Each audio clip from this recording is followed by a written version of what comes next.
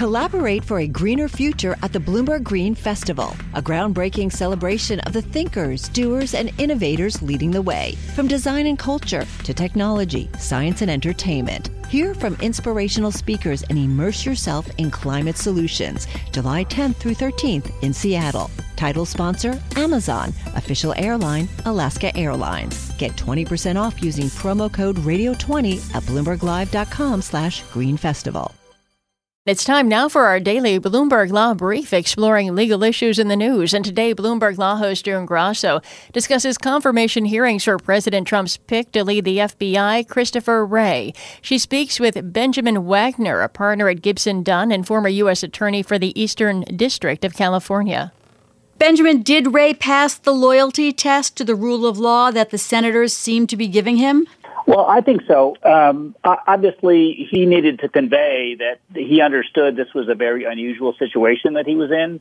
The circumstances surrounding the departure of the prior director, the ongoing special counsel investigation, puts Mr. Wray in a very sort of unusual situation going in as FBI director. And I think he needed to convey that he understood that he was going to be independent, by the book. And I think he did a good job of responding to questions from both sides of the aisle in reassuring senators that he understood the situation and he could be relied upon to be nonpartisan and independent. Wray was asked so many questions as hypotheticals that were really based on things that James Comey did or said. For example, his press conference on Hillary Clinton's email investigation and his testimony that Trump asked him to drop the investigation into former National Security Advisor Michael Flynn.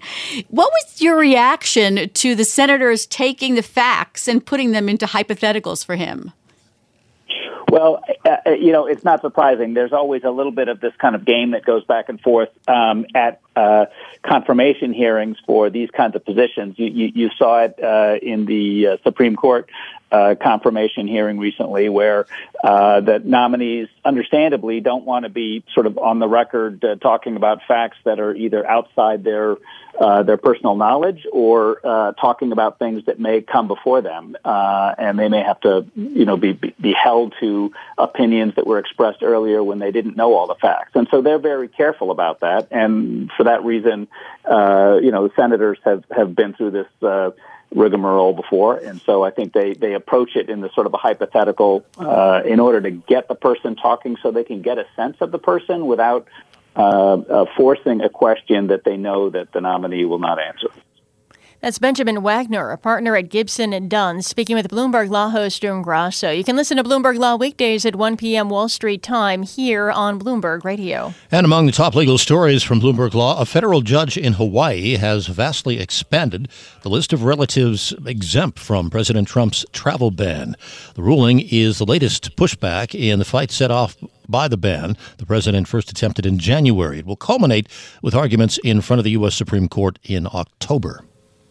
And that's this morning's Bloomberg Law Brief. You can find more legal news at BloombergLaw.com and BloombergBNA.com. Attorneys will find exceptional legal research and business development tools there as well. Visit BloombergLaw.com and BloombergBNA.com for more information.